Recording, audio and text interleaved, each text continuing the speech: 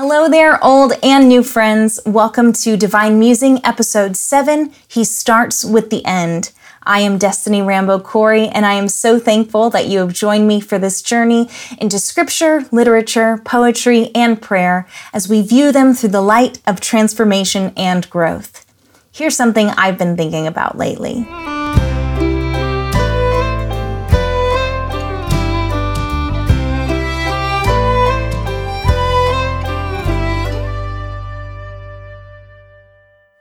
We begin with a quote from Madeleine L'Engle's phenomenal book titled Walking on Water. This book is essential reading, in my opinion, especially for anyone who considers themselves to be a creator.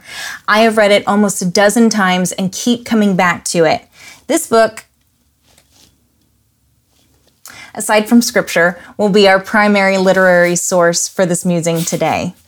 When Jesus called Peter to come to him across the water, Peter, for one brief, glorious moment, remembered how and strode with ease across the lake. This is how we are meant to be, and then we forget and we sink. But if we cry out for help, as Peter did, we will be pulled out of the water. We won't drown. And if we listen, we will hear, and if we look, we will see. What a fascinating idea that Peter didn't learn to walk on the water in that moment. He saw Jesus doing it, and something in his spirit remembered he already knew how. I think about this idea daily. How much does our spirit man remember that our humanity has forgotten? What was birthed in us at the time of our creation that has been lost to us since the fall of man in the Garden of Eden? When God created man to have dominion over the earth and its animals, I have to believe that there was a grace in his body for the task. How could he have dominion over the fish and the birds if he couldn't get to them? Could he breathe underwater, walk on it, even fly? I don't have a solid yes or no answer to those questions, but my gut says that Adam, being made in the likeness of God, also made him limitless.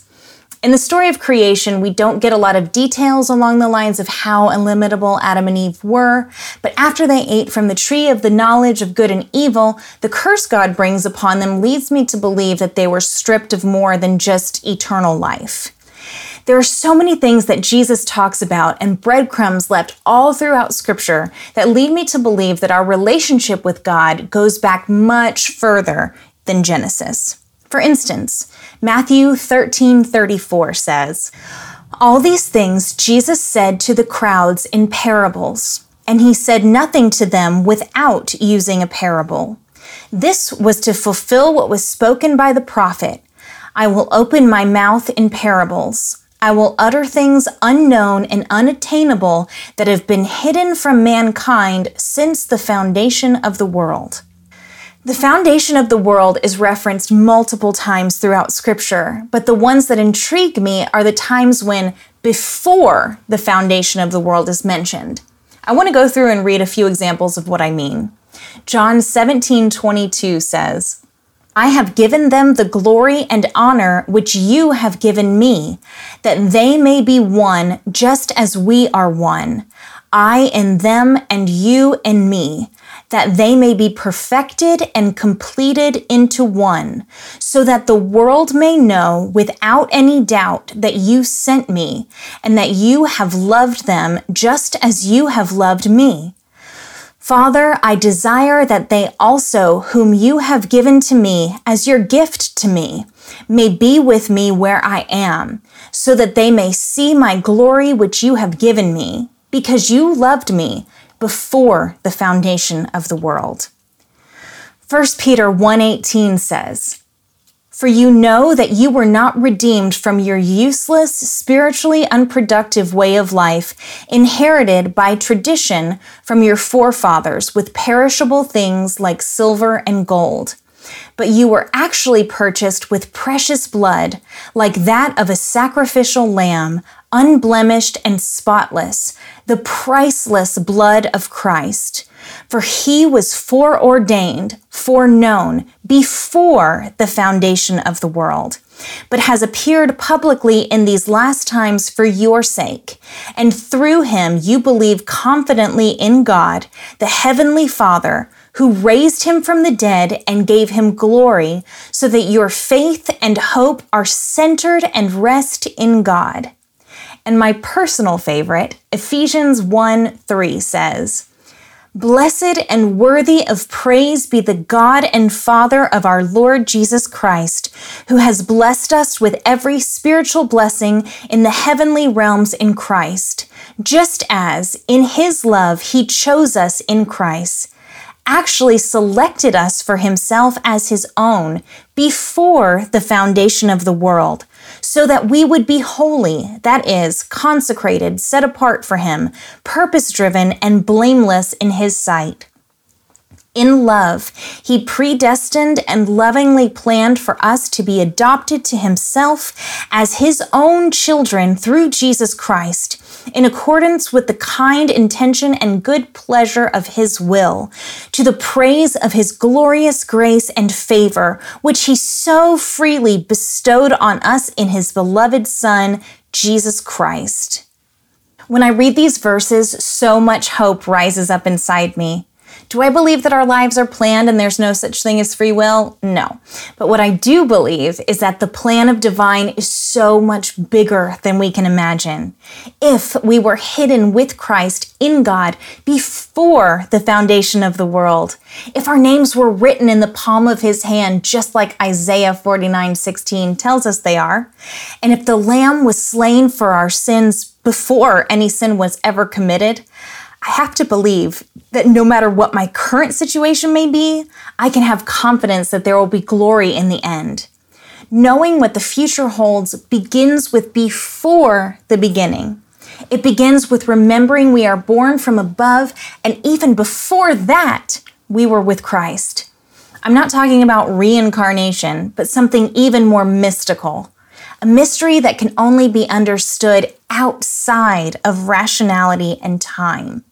If the Lamb was slain before the foundation of the earth was formed, then is it possible that time itself is simply a hindrance of our humanity? There are days when I am praying or meditating that my mind wanders in the realms of glory, and visions that I swear are memories flash before my eyes like some sort of glimmering deja vu.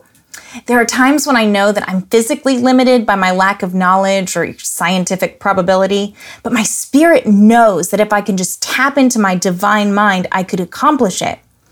When I look to Jesus, just as Peter did on the water, I begin to remember who I was originally intended to be. And when the winds and the waves pick up and distract me, he is right there to pick me up. A lot of people diss on Peter because he sank, but scripture says that he saw Jesus from a far off distance and walked to him. He started to sink close enough to Jesus that he could immediately reach down his hand and pull him up. Whether that was 5 steps or 40, it's more than any of us have ever been able to accomplish. I'll take it a step further. Have you ever met someone for the first time and somewhere deep down you feel like you've known them for ages? It happened to me when I first met my husband, Joel. I moved to Charlotte, North Carolina to work for a Christian television network in 2013, and I got a call from my cousin who was in town playing drums on a new worship album, and we made plans to meet up for lunch. He asked me if a couple of the people that he was working with could join us, and of course I said yes. At lunch, I sat next to my cousin, and Joel, who was producing the album, was seated directly across from me. I kept looking over his face in a way that probably freaked him out in the moment. He was just so familiar. He was so comfortable. I felt exposed and covered all in the same breath. After we parted ways, I called my mom from the car and I said, "I don't know anything about this man. I just know he's going to be in my life for the rest of my life."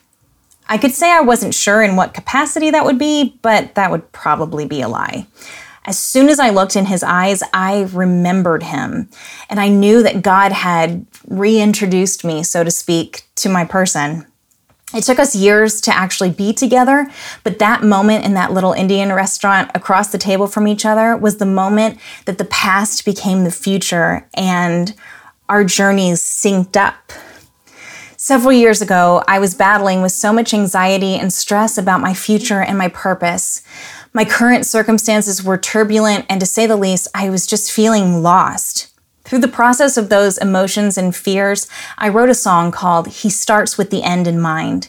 It was my way of reminding myself of a truth I knew to be real, even though I didn't necessarily feel the comfort just wash over me.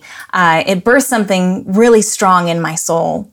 The final chorus says, "He starts with the end in mind, pens the last chapter before the first line. His characters don't have to worry of uncertain fate. He sees how the battle ends. The dragon was slain before he picked up his pen. His glorious brilliance is certainly one of a kind. He starts with the end in mind." If you are in a place where the circumstances of life are pulling you into such a state of anxiety that it's hard to breathe, if you want to remember who you are and what you are capable of through the resurrection power of Christ, then why don't we say this prayer together? Divine Creator, you sent your Son Jesus to earth to show us the way to see, the way to understand, the way to remember. Meet me in my frailties and give me a vision of being hidden with Christ. Help me to remember who you designed me to be and my limitless potential and possibility. Help me to see you calling to me on the water and to feel no fear in following you into the unknown. Teach my feet to walk where fear tells me I can't. Give me wings to rise above any and all circumstances and the breath of heaven to dive to the depths. Help me when I am distracted by the winds and waves and pick me up when I stumble. Let me live a life here on earth that brings memories of heaven to those around me. In Jesus' name, amen. Well, thank you so much for joining me today. I will leave you with another segment from Walking on Water by Madeleine L'Engle. It is a little lengthy, but so worth it to just take the whole picture in. Here we go. The impossible still happens to us, often during the work, sometimes when we are so tired that inadvertently we let down all the barriers we have built up. We lose our adult skepticism and become once again children who can walk down their grandmother's winding stairs without touching. Last spring, I was giving a series of talks at the Cathedral of St. Peter in St. Petersburg, Florida, and was staying with parishioners who had a house right by the water. I was unusually tired. Into an already overcrowded schedule, I'd had to interject trips to England and to Jerusalem, and in Jerusalem, I'd fallen and bashed in my ribs and was strapped up and in considerable pain. One afternoon, I had a couple hours to myself, so I limped to the sea wall and stretched out and closed my eyes and tried to let go of all my aches and pains and tiredness, to let go and simply be.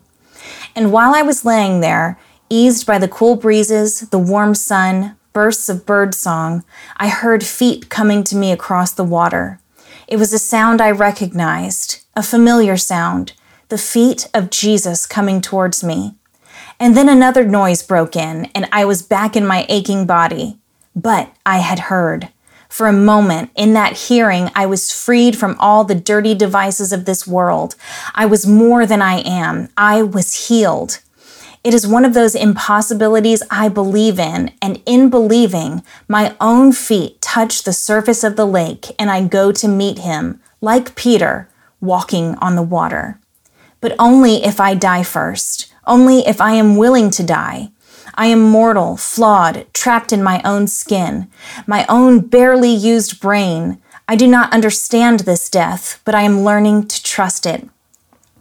Only through this death can come the glory of resurrection. Only through this death can come birth. And I cannot do it myself. It is not easy to think of any kind of death as a gift, but it is prefigured for us in the mighty acts of creation and incarnation, in crucifixion and resurrection. I hope this musing has given you a little something to think about too.